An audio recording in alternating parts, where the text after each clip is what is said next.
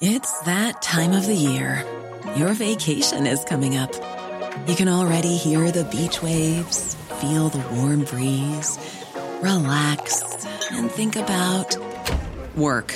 You really, really want it all to work out while you're away. Monday.com gives you and the team that peace of mind.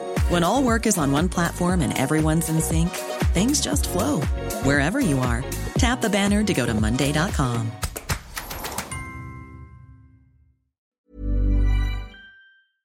The Premier League All Access podcast is proud to be brought to you by Ladbrokes.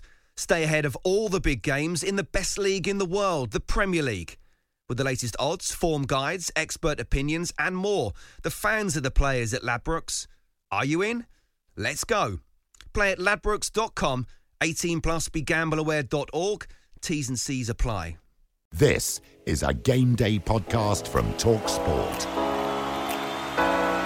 Hello, social distancers. This is Sam Matterface, and welcome to the Game Day podcast from TalkSport. 28 days later, there's still no end to the wait. And now the football authorities are warning of mass administrations and pulling the cord and blowing the whole thing up unless we can find a compromise. That would mean everyone sticking to the rules, though, wouldn't it? Jose?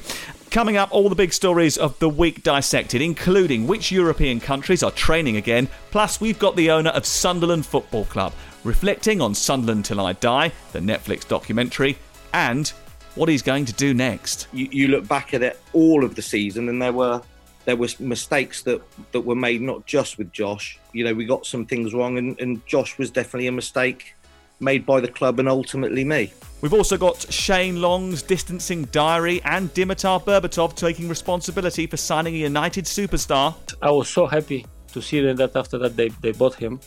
And of course, still waiting for my commission. So we'll see. All on the just about managing to get through the day Game Day podcast from TalkSport. This is Game Day. We also have Adrian Durham on the show today, taking us through how he's spending Saturdays without football, the interesting movie collection that he has, his library, and how he's managing to fill 3 hours of drive time per day with no sport as well. Alex Crook's struggling on that front as well. No sport to distract him, so what is he doing instead? I know you don't drink that much, but I did see a photo that you put on social media this week. One of your sporting challenges we could give you might be how to get the security tags off those 8 bottles of whiskey that you bought.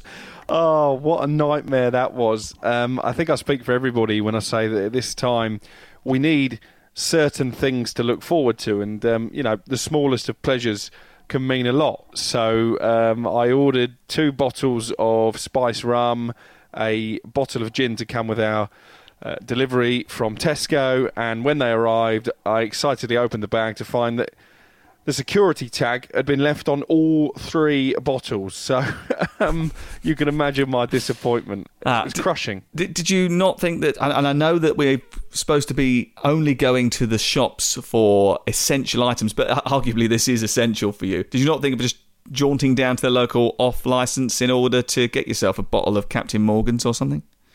Well, I did actually have to go to the Tesco Express and take my receipt and ask them politely to open said bottles. But actually, by the time I'd done that, I was so knackered I went to bed anyway, so I still haven't actually enjoyed the benefits as of yet. Oh, don't worry, I'm sure you will. I set up a dartboard in the dining room this week. I am so proud of this.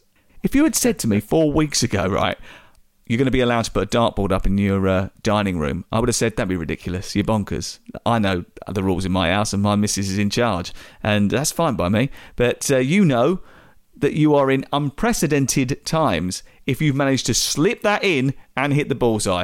Fantastic. Yeah, absolutely. I actually have turned my dining room into a bar, the thinking being that if I couldn't get to the pub, then the pub would come to me. And again, I don't think I would have got away with that under normal circumstances. Maybe we should set ourselves challenges every week. What can we get away with? Might be if you want to tweet us and give us suggestions, then please do at Sam Matterface or _ Alex Crook. Let's get to this week's top stories.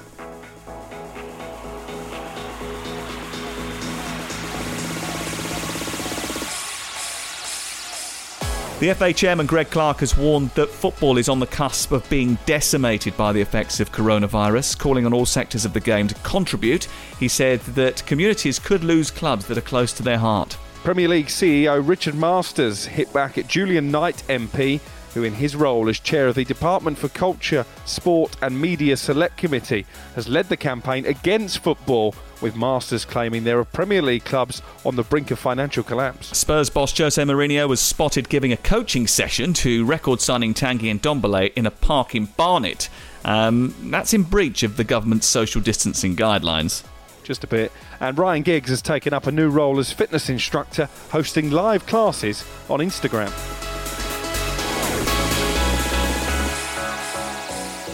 I think I might join one of those. We will get to Stuart Donald, the owner of Sunderland, in just a few moments. So we've got Adrian Durham on the programme as well, all coming up on the Game Day pod, a packed Game Day pod. Let's quickly have a look at the top stories this week. They're all about money, really, aren't they? And clearly there are problems in football.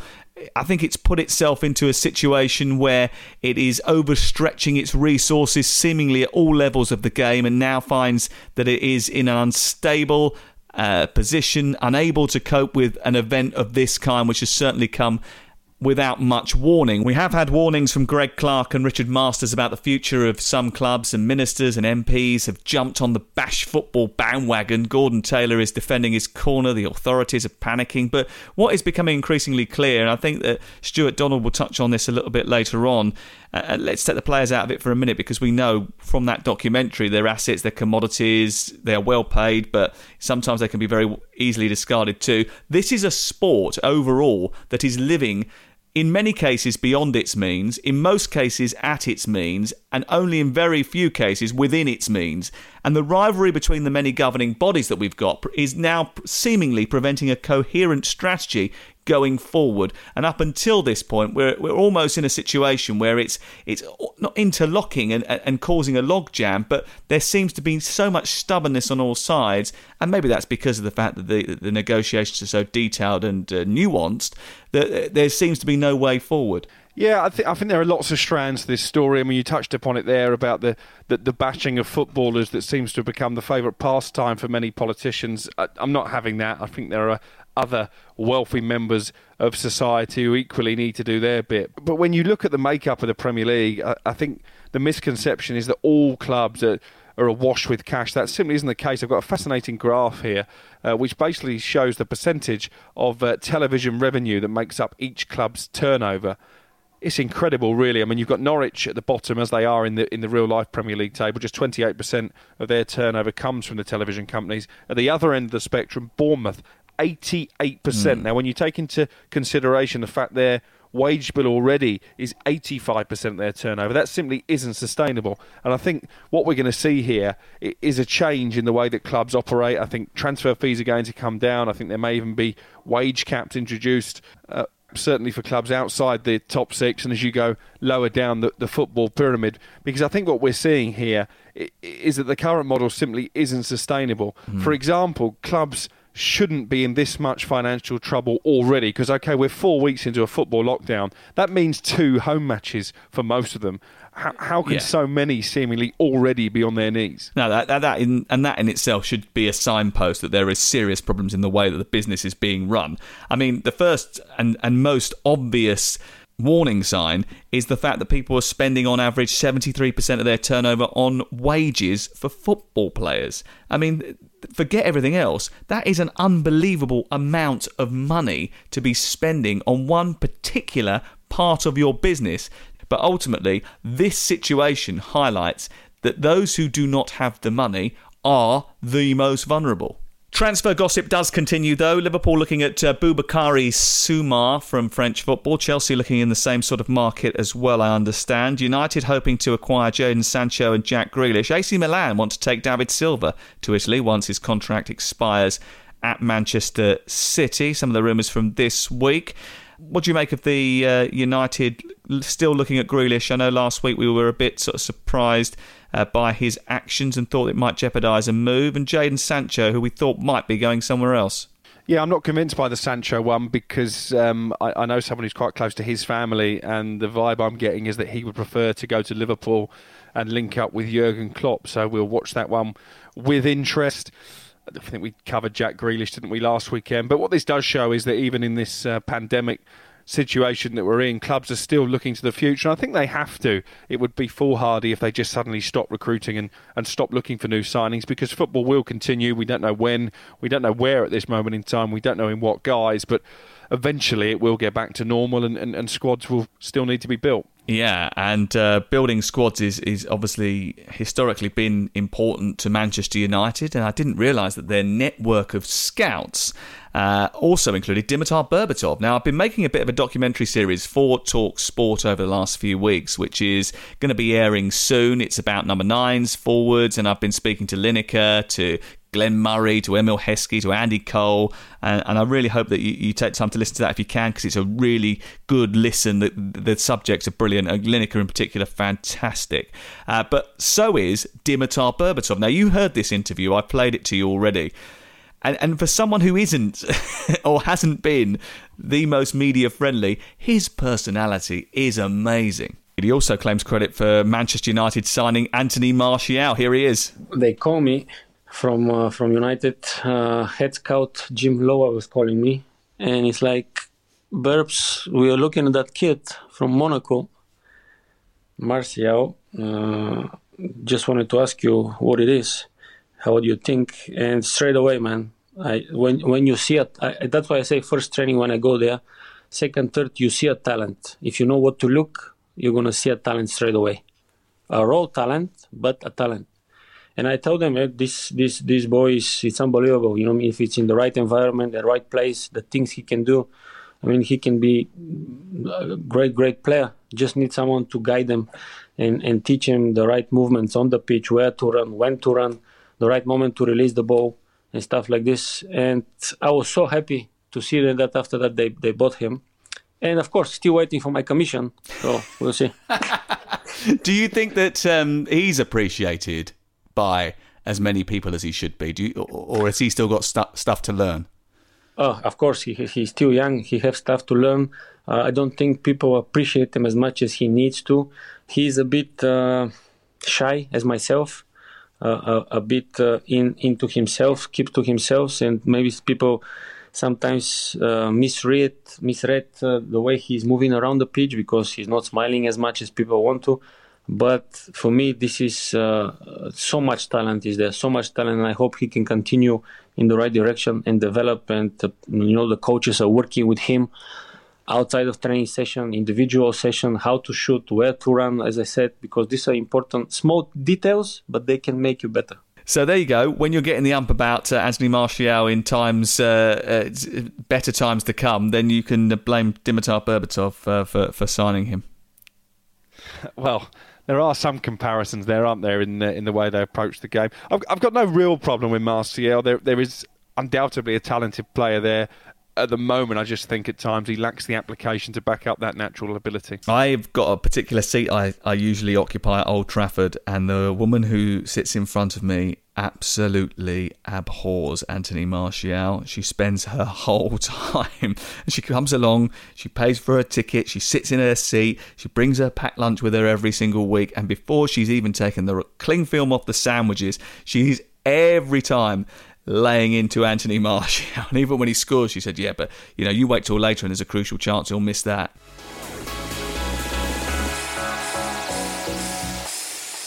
Whilst we're all in lockdown, Netflix has got a bit of a battering, hasn't it? I mean, we've all gone through every possible series there is, and football fans that are thirsty for content have turned to Sunderland Till I Die. In my opinion, it's a docu-tragedy, isn't it? It's almost like a real-life version at some point of The Office, in that there's some really cringy moments, especially in that first series. There's some great tales and some very strange decisions, but the first series covers the sort of relegation from the Championship and the stewardship of CEO Martin Bain. The second series covers the reign of Stuart Donald. On the river where they used to build the boats, by the harbour wall, the place you love the most. Right, you come lay down. There's some stuff to go in random boxes underneath the cupboards. Moving's been a bit stressful. Sometimes I look at the Instagrams of wives and footballers in the Premier League and think, I wish I had their life. And someone say to me, but you've got their life. But it's very, very different. Very different. Like any career, any player really in the game, there's been ups and downs. There's been more downs than ups really, isn't there? But this is a highlight of my career at the minute, player for Sunderland. They were calling out, but if you could see me now. Let's talk to their owner, Stuart Donald, now. Hello, Stuart. Thank you very much for joining us. Pleasure, no problem at all. I binged watched this documentary over the course of the last 7 days. I feel like I'm quite emotionally involved in Sunderland now as a result of that. Good.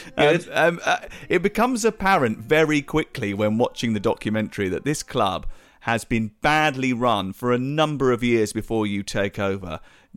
Do you still think it was the right thing to do to go in and buy the club? Yes, but I have to say probably... and I've talked about this at length. If I was presented with the same deal again, would I do it?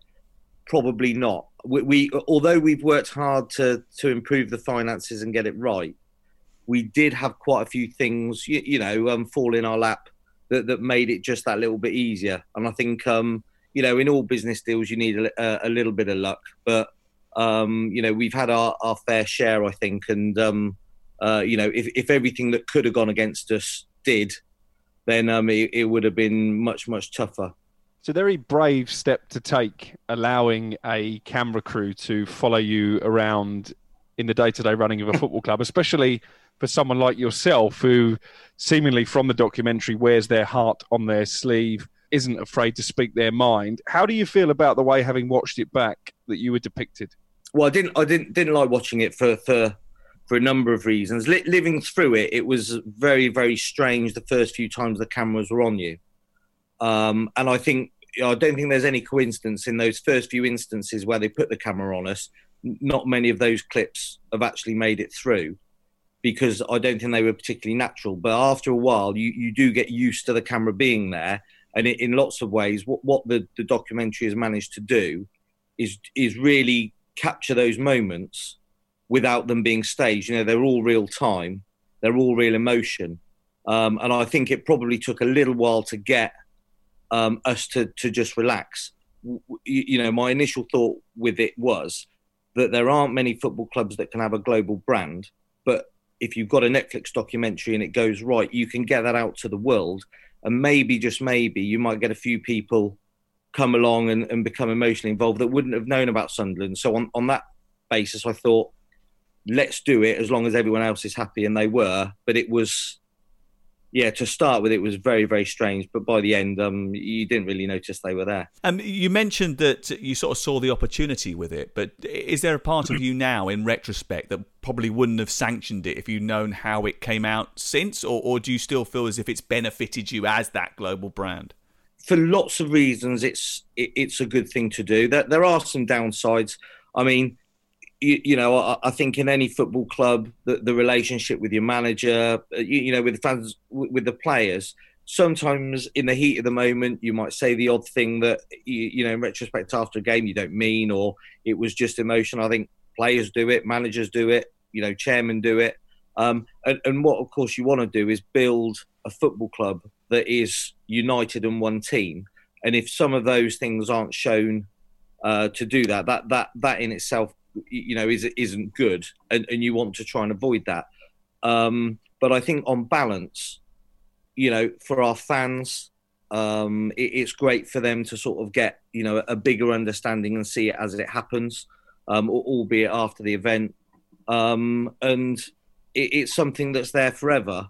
And I think as a football club and you live through, you don't get a chance to see, what a football club is really, really like. I think a lot of the documentaries really focusing on the players and the changing rooms and this, that and the other.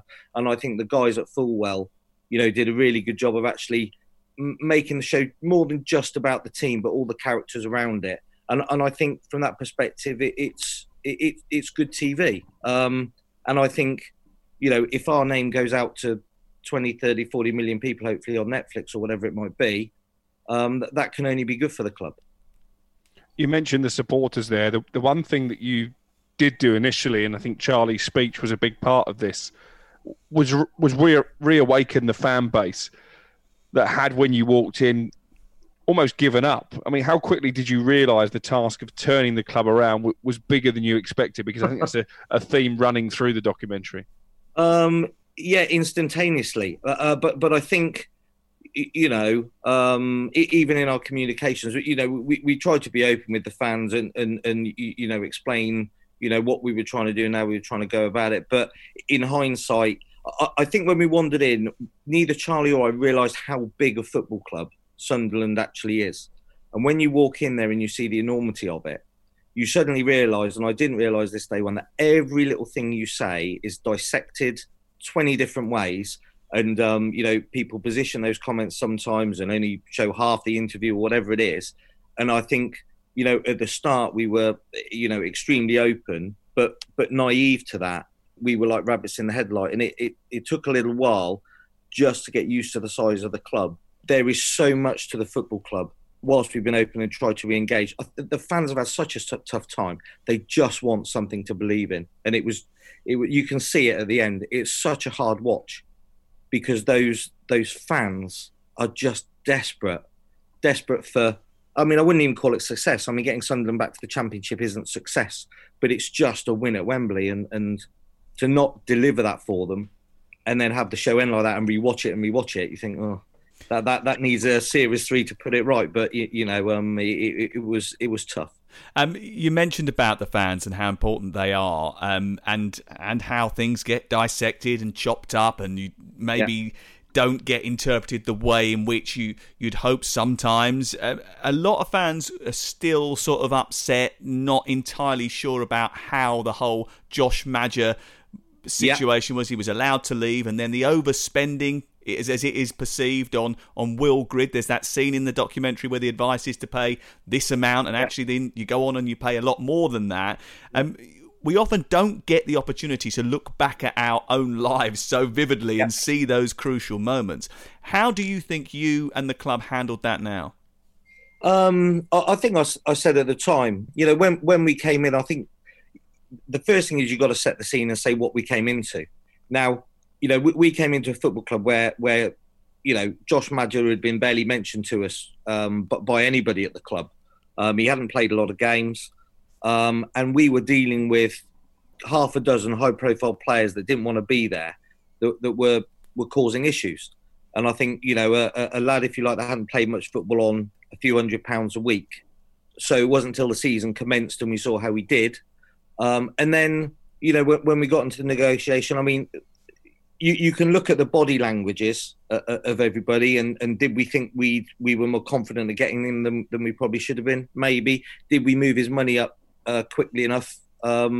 We didn't get him, so we've obviously made mistakes there. And I think we then spent an awful lot of money trying to replace him, and that was financially not a good move. And if you look at the story of where the team is, obviously Josh goes. Ultimately, we offered them what they asked for. And if we'd have done that in August, I'm sure he would have signed. But, he would have been the most expensive signing that we had in August, which would have been moving a lad from £700 to £7,000 who'd scored one goal. So we moved as it developed. I think he mentally moved as he developed. And I know there's been bits since where, we've commented the agent got £1 million and he's come out in the paper and said, well, it's only $500,000 or whatever the article says. Well, if he'd have signed for us, 5% of £7,000 a week, I'm sure isn't $500,000. So, whatever those motives were, you look back at it all of the season and there was mistakes that were made, not just with Josh. We got some things wrong and Josh was definitely a mistake made by the club and ultimately me. And you then move on to Will. And I always maintain with Will, when we started the window, he was our number one target. We set a figure of what we thought was fair. And I think everybody at the football club thought ultimately the money that I went to on it was too much. But I would make a judgment call. He got us the first goal to get to Wembley, which made us $500,000. If he'd have got us the goal in the playoff final, you'd look back and said, well, that was a good bit of business. But that's football. And would I do that again? I try and obviously make sure I didn't get to that stage with the Josh Maja scenario, but would I go and spend money on a striker for us if I thought he was going to make the difference and it was more than what he was worth? Yeah, because promotion is the most important thing. You mentioned the business there, and it brings us on to the financial aspect of the day-to-day running of the club. It's our understanding that the wage bill was £14 million last season, with a threat of that rising to £18 million this season. We know that you furloughed the playing staff this week. What is the current situation with your ownership, and how close are you to selling the club? Well, in an ideal scenario, I wouldn't sell it. I broke the football club down into a few parts, and the most difficult part I feel that we've achieved in stabilising it.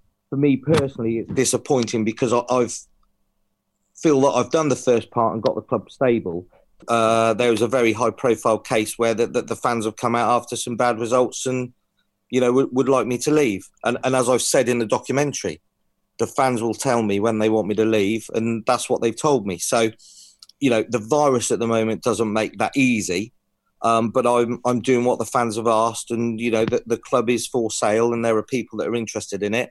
But the virus is making that process a little bit slower. Do I want to do that? No. I think, as you can see in the documentary, I feel this is my one chance to have a football club like Sunderland, and now I'm in at Sunderland. I don't want to go anywhere else, and I feel that actually, conversely, football's going to become easier to compete in. So we're probably better placed than ever to do this journey that I envisage doing. But from my perspective, I would much prefer to just sort of try and hold on to the club, deliver for the fans, and as hopefully we will become successful, maybe talk to the guys that have invested since we moved in and said, could we have a bit more firepower once we get to the Championship? That was the plan. It is supposed to be fun and enjoyable, and if people don't want you to do it, life's too short to be somewhere where people don't want you to be. So it's obviously time to move on. But why would you want to leave that? I dream that I would play my part in delivering some happiness there, and ultimately, I might have done some good work financially. Hopefully, people will see, but I haven't delivered, and that I think will always be a bit of a miss for me. Do you think that you've been presented properly in the media to the supporters over the course of this period? And I'm not just talking about the documentary now. I'm just talking about a lot of people who have seen you come up from Eastleigh. You've taken over this football club.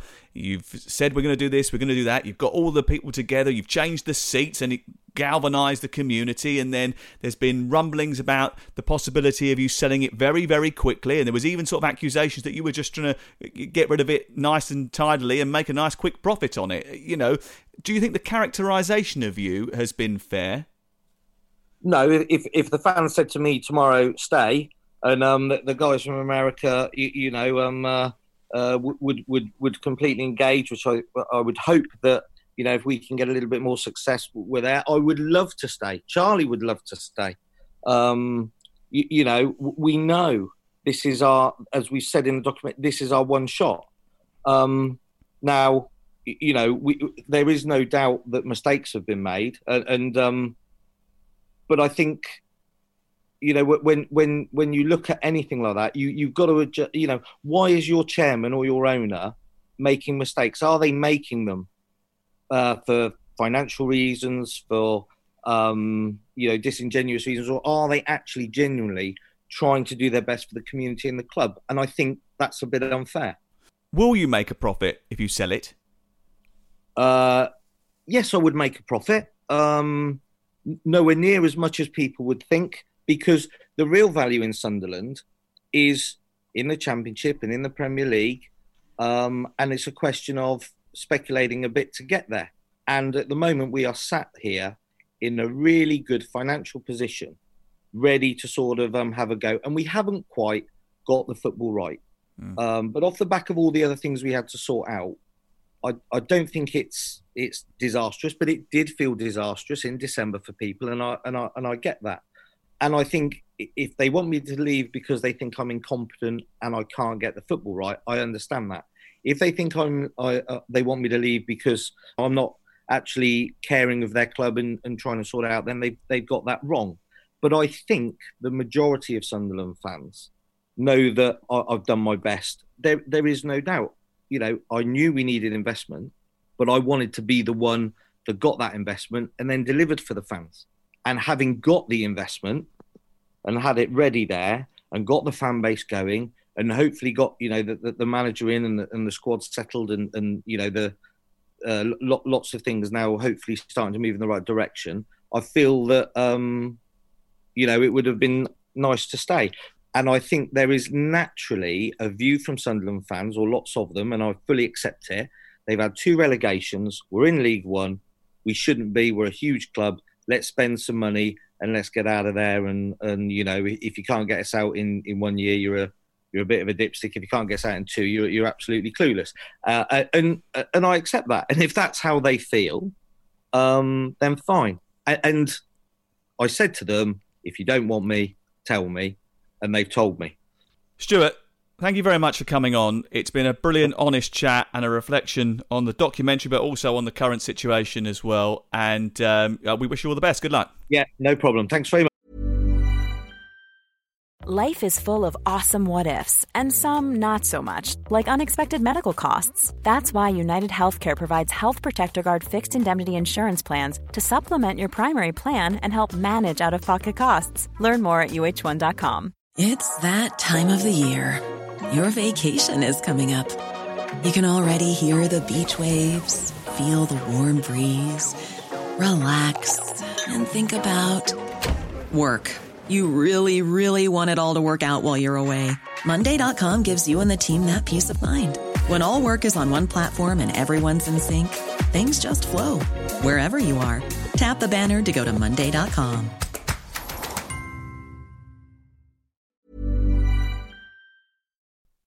The Premier League All Access podcast is proud to be brought to you by Ladbrokes. There's a lot more to those 90 minutes than what goes down on the pitch. With the latest odds, form guides and expert opinions, you'll know the score with Ladbrokes. Odds update on Talk Sport with Ladbrokes. Are you in? Let's go. Play at ladbrokes.com, 18 plus, begambleaware.org. T's and C's apply.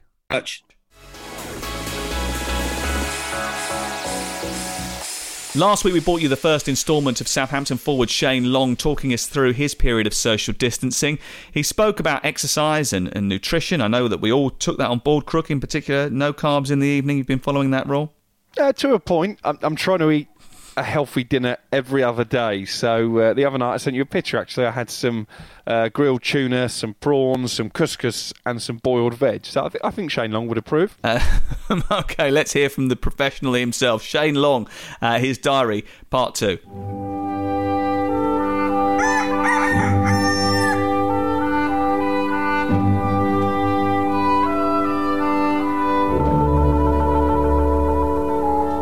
So I've just waken up. It's just gone 7:30 and already I can hear the kids are all up. So it's probably time I start heading downstairs to see what havoc they're causing. And that's what I wanted to do, a short clip on today. Family, especially since we're in and around each other so much at the moment, you know. Most of you guys probably know, but there's 5 of us. I've got my wife Kaylee and 3 little ones. Tegan, who's 10, Aaron 6 and Jack's 3. During the season we were lucky in some ways because after training most of us lads are fortunate enough to be able to get away to pick up the kids from school, help with the homework duties, but there are moments in the season we miss, you know. That's nothing to complain about, but the sacrifices we do make usually fall back on our families. I suppose I'm massively lucky. I've got some great people in my corner, you know. I've got my wife Kaylee, she knows me better than anyone. She's had to make so many sacrifices and to allow me to do what I do, and I owe her a lot. The kids are awesome too, because whether you've smashed it or you've had a stinker, you know, they're always the same, and it lets you go back into dad mode and forget about football world for a bit. We've been doing everything together, I suppose. We've been cooking breakfast together, playing in the garden, homeschooling, going for exercise as a family, FaceTiming relatives in Ireland. It's non-stop, but I'm loving it, you know. I hope you guys all are too, and there aren't too many family arguments brewing yet. Anyway, that's me signing out for Sunday, and we'll update you again tomorrow.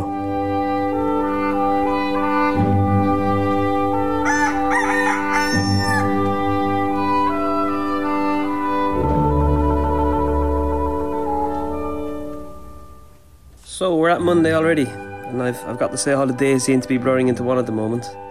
But morale is still high, and we've been keeping ourselves busy and entertained, and I thought I'd share a few things I've found to keep myself occupied, especially if you're stuck for a few ideas. On the TV, once the kids are in bed, we've been watching a series called Safe, and I'm hooked on the Formula 1 series Drive to Survive. What else have I been up to? A few of you might know that as well. I like to play the guitar, so I've had that out quite a bit this last week. I like to play songs by Oasis, Ed Sheeran, Lewis Capaldi, Jerry Cinnamon, a bit of everything really. Most of my day though is occupied by the kids. We've a schedule going: PE, 2 sessions of homeschooling, arts and crafts, Lego, playtime, lunch, dinner, bath time, and 7:30 bedtime. I have to get my fitness sessions in there as well between about 10 and 12, so by the time bedtime comes, we're stuck to the couch. Another thing you might not have guessed I'd be up to is a bit of DIY, which I'm sure most of the country is doing the same. You know, clearing out the garage, fixing bikes, all them jobs that I always said I'd get around to tomorrow. Anyways, that's it from me. I hope you guys are all okay, and I'll be back with another clip tomorrow. No football means not much work to do for our illustrious team of game day reporters who trek heartily up and down the country every weekend for Talk Sport, but are now confined to the house, and no excursions to the match of the day every Saturday for game day host Adrian Durham. He's this week's guest in commentary confinement. Hello, how are you? Hello, yeah, all good, yeah. I'm surviving without the football, just about. But you've got, I mean, we are on a Zoom call here, right? So we can see your amazing library of books behind you. Have you read all of those books? There must be about, 4,000 books in there? Have you read them all? Yeah, there's even some of Crookie's efforts in there somewhere. So yeah. Those were freebies, weren't they? Yeah, I did buy one of them for some strange reason. I even got you to sign one of them once, as I recall. You did, all very embarrassing. Crikey, you haven't done much to sell the quality of your library. We'll talk about Saturdays and how your weekend routine has changed shortly. But of course, you're still on the air every day, broadcasting Drive Time, you from your house, Darren Gough from his. How have you had to change the show? And has it improved your knowledge of some of the other sports outside football? And I'm certainly thinking of the historic events. I know you've gone back, for example, and watched the Miracle of Medina and that wonderful Ryder Cup. Yeah, it has actually. And it's really served me well because, I'll be honest, one of my weaker sports in terms of knowledge and history is boxing. And I've watched so much boxing over the last 3 or 4 weeks. It's really improved my knowledge, really got into it as well. I watched Hatton Mayweather the other night, and wow, it was just an incredible fight. And you watch things at the time, you never really go back and watch them as live again. So I'm doing a lot of that, you're right, and that's really improving the knowledge. I've actually just been watching Nick Faldo's 1990 Masters win on DVD. I've had the DVD for years, but never watched it. So I've opened that and watched that. So it's been an education, I'll say that, and it's been good to have that focus of doing the show as well, so I feel very lucky. It's not the only DVD that you've been watching, though, is it? Because I understand that you've got some sort of fascination with torture, horror. Apparently, there are 8 Saw movies, right? Yeah. And you've spent the weekend watching all of them back to back, is that correct? Yeah, it was over 3 days. I watched all 8 back to back. I've seen them all before. I'm okay though. I'm going to be okay. Yeah, but what about the rest of your family? They're a little bit concerned, but I just think they're great, and they're so well done. The storylines are brilliant. The plot twists are brilliant, and it's not for the faint-hearted, but I think they're brilliant. I think I've been unaffected by the whole thing. Although the one where Agent Stern puts his head in a glass box and it fills up with water, and then he has to do a self-tracheotomy or whatever it is to stay alive. That's really scary, and that stayed in my head. And you had a go at me for liking Star Wars. Incredible. On the subject of watching TV, have you watched yourself during the lockdown in Midsomer Murders? Not yet. It actually hasn't been on TV yet, but the next new one is the one that I'm in. And it's an honour, honestly. It's been a career ambition for a long time to be in Midsomer Murders, and it's finally happened. I absolutely love it. I've got all the series on DVD. I've got a mountain of Midsomer Murders DVDs. So we've gone back to the beginning, Series 1, Episode 1 to start watching. And I just love them so much. I've been trying for years just to be an extra, and finally got the call. Actually got the call on a Friday saying, can you make it to this country house in Oxfordshire on Monday? So I had to quickly organise the day off work. Had to quickly go to the shops to buy the right gear, because it had to be summer party dress code. So I had to buy loads of pastel coloured shirts, a linen suit, and had to get all the gear. And it was just a great day. Really thoroughly enjoyed it. It was a real high. And obviously, I don't want you to give the plot away, but this Midsomer Murders episode that you were in, is there any Saw-type torture horror stuff that you've managed to get yourself involved in? And do you still have the linen suit, or is it covered in splatters of blood everywhere? No, still got the linen suit, but I never wear it. I should actually, for a dare, I should wear it to a game when we get the football back on a Saturday afternoon, shouldn't I? No, there's no Saw. Well, what's the difference, really? I mean, in I don't know. Midsomer Murders, they get murdered, and yet it's just more acceptable because it's in an English chocolate box country village. And by the way, he's the worst detective ever, Barnaby. In the very first episode, there are 6 murders, 2 suicides, and he doesn't catch the killer. It's hopeless.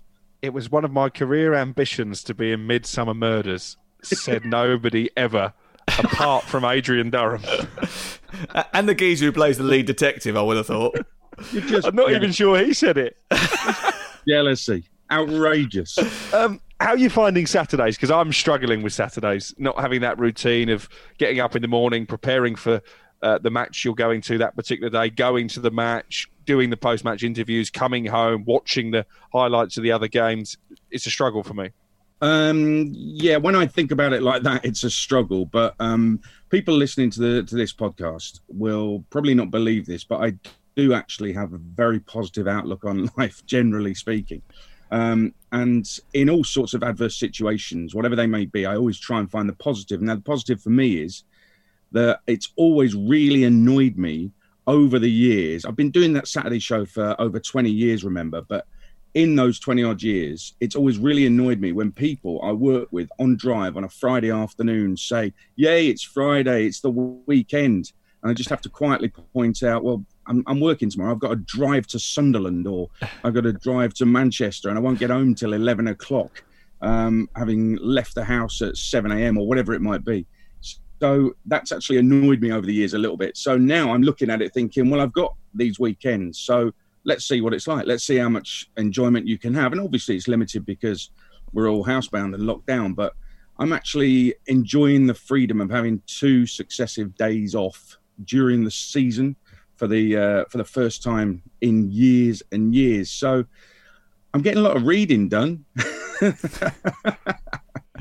How else are you using your time? Because some people getting up in the morning and doing Joe Wick's PE lesson live on YouTube, but I hear you're doing something more tailored. Is that correct? Who on earth has told you this? He's outrageous. I never mentioned this at all. I am doing what they call a boot camp. It's on Zoom. It's 7 a.m. It's in the garden, and I actually need it. I've got to say, I'm not exactly lean and mean, so I've been needing this for some time. But I do agree with all those people who say that for a healthy mind you need to exercise more. I think it's absolutely correct. So this particular period of our lives, I just thought, right, I better get stuck into that. Started doing it years ago, but obviously, sometimes you kind of drop off the interest. Resuming it now has been really good. It's made me feel really good, I've got to say.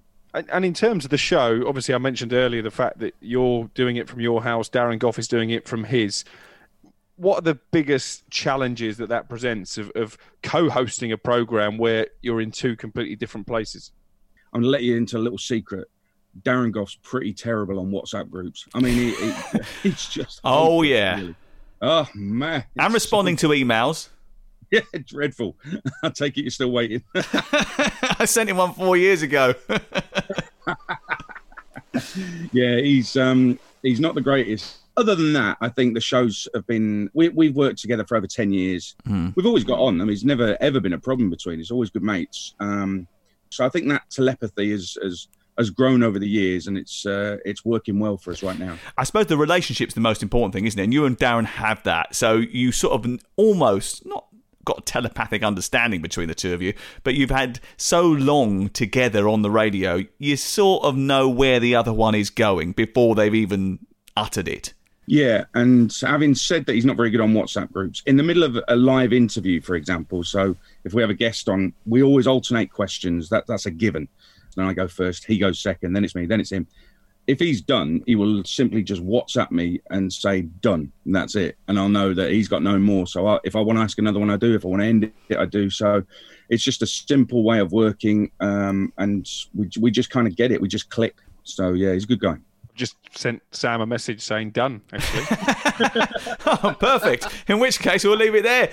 Listen, it's been great to talk to you. It's been really good. It's been an honour to talk to you. Thank you very much. And please explain to me how I overcome the pain of doing burpees at 7 a.m. in the morning. I don't think I'll ever recover. Ask Crook, he knows. I was going to say, you're talking to the wrong man there. I think he's just sent another message saying done. Yeah, never even started. Right, speak to you later. Thank you very much. That's Adrian Durham, ladies and gentlemen. Adrian, brilliant as always, and you can hear him on Drive Time 4 till 7 every single weekday on Talk Sport. I think I'm putting the Saw films on my list of things to do during this period. I don't know about you. No, I have promised him that I will watch that episode of Midsummer Murders. Although, actually, I WhatsApped him after the interview and said sorry for taking the mick about Midsummer Murders. And he pulled me up because I spelt Midsummer wrong. I spelt it Midsummer as in the season, but it's Somer. He wasn't happy. Something else for you to work on during this period of isolation, your spelling. Let's move on to the second part of our diary with Shane Long. He's been recording a special isolation diary for us over the course of the last couple of weeks. This is the latest episode.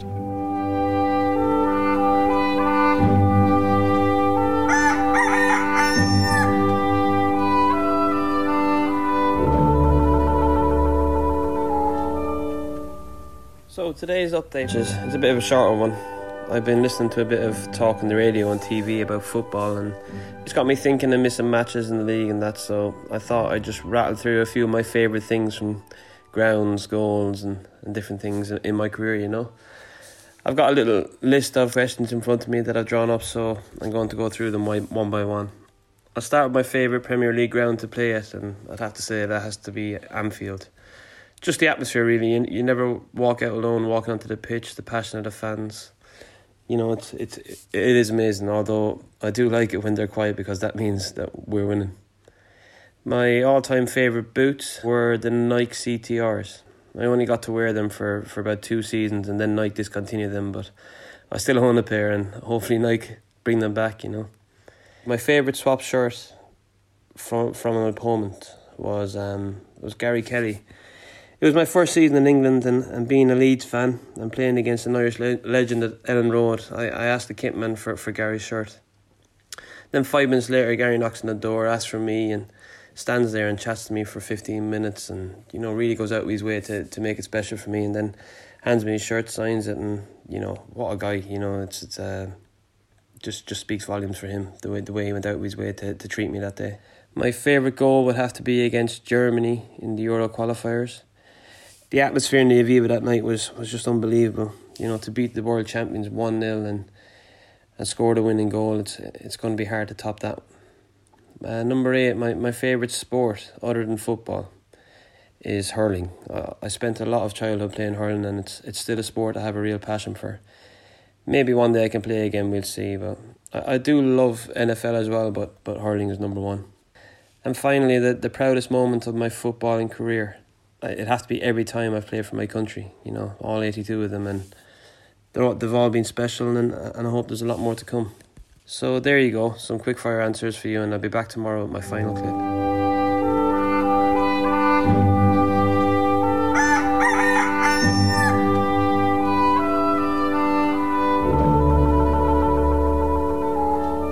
So guys, the week has flown by and today is my last little clip. I'm going to keep this one short and sweet. You know, I've spent enough time talking about what I'm up to, and I just wanted to end the week with a message. I hope everybody's remained safe and sound and is doing everything they can to fight off this horrible disease by, you know, following the government guidelines like staying at home and just not taking any risks. I'm in total awe of what the carers and the healthcare staff across the country and the NHS are doing, and further afield, the HSE workers back home in Ireland, we owe them like an awful lot for their bravery and their dedication. I know it's a very lonely time for a lot of people in the community too, so please reach out if you're lonely or need help, as there are people out there to help. And I know the Saints Foundation are doing a great job of calling up their older participants and checking out they're okay, and there are countless others who are just doing amazing work. And, you know, I'd like to say thanks. So this is me signing out, and I hope these little clips have helped you pass a bit of time and been of interest. And I hope when we've beaten off this virus, I'll see you all at St. Mary's. Take care and stay safe, guys.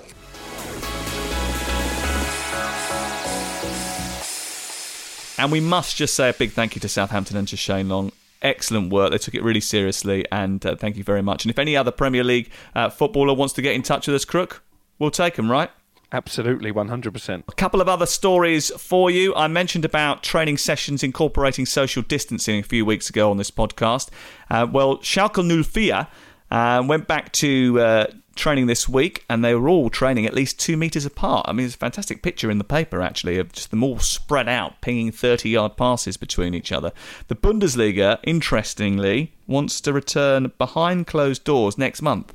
Great pronunciation of Schalke 04, by the way. Someone's been reading their German during the lockdown. I was reading about this, actually, and I think the plan would be to allow 200 to 300 spectators into the grounds. And that's got to be a good sign for the Premier League and for English football in general, because, of course, Germany are slightly ahead of the curve in terms of when the virus first hit over there and therefore when it peaked. But if football can start to resume around Europe's major leagues, then surely we will quickly follow. And the Dutch as well have got a plan to get back underway on June the 19th. Now, this is despite Ajax, AZ Alkmaar and PSV all asking for the season to be canned. You see, your Dutch is not quite as good as your German. It's RZ Alkmaar, I think you'll find. Okay. Any other languages for you that you're researching and trying to learn during this period of social distancing? No, I know you're thinking about Spanish. I've got to say I wasn't one for linguistics at school, so I think I'll leave that to the experts like yourself. You're not fancy downloading Duolingo? No. We could have like a little competition or something. I'll give you a game of darts instead. Fair enough. That's it for this week's show. We'll be back at the same time next week with all the big bits and news, the silly smiley bits to keep you happy and entertained as well as you stay at home and save lives. We've got the Twitter quiz on Friday night. Hopefully you can join us for that, 8 p.m. on the TalkSport Twitter feed. I'll be hosting, and you could win £50 worth of Just Eat vouchers.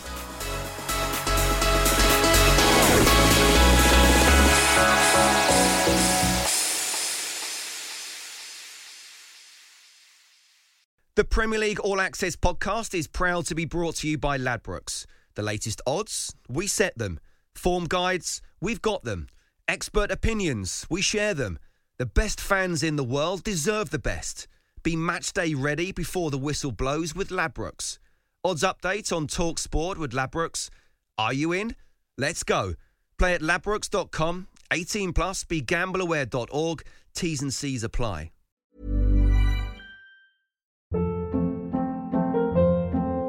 Hold up. What was that? Boring. No flavor. That was as bad as those leftovers you ate all week. Keke Palmer here. And it's time to say hello to something fresh and guilt-free. Hello Fresh. Jazz up dinner with pecan-crusted chicken or garlic butter shrimp scampi. Now that's music to my mouth. Hello Fresh. Let's get this dinner party started. Discover all the delicious possibilities at HelloFresh.com.